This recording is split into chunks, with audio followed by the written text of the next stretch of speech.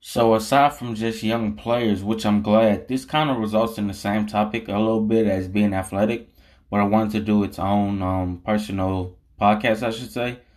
So with that being said, LA, you have to become faster. These players that we have, now that we have younger players, these younger players have got to literally try to get the ball. You have to try to run up and down the court because LeBron James is not going to be able to do that every single day, especially since he did most of that last season. That kind of puts a lot of stress mentally, physically, and emotionally on LeBron James. Whether he wants to admit it or not is a different thing.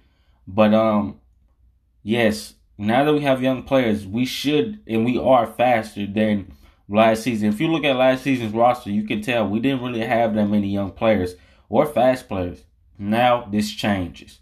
So LA, start becoming faster and bring home another championship, baby.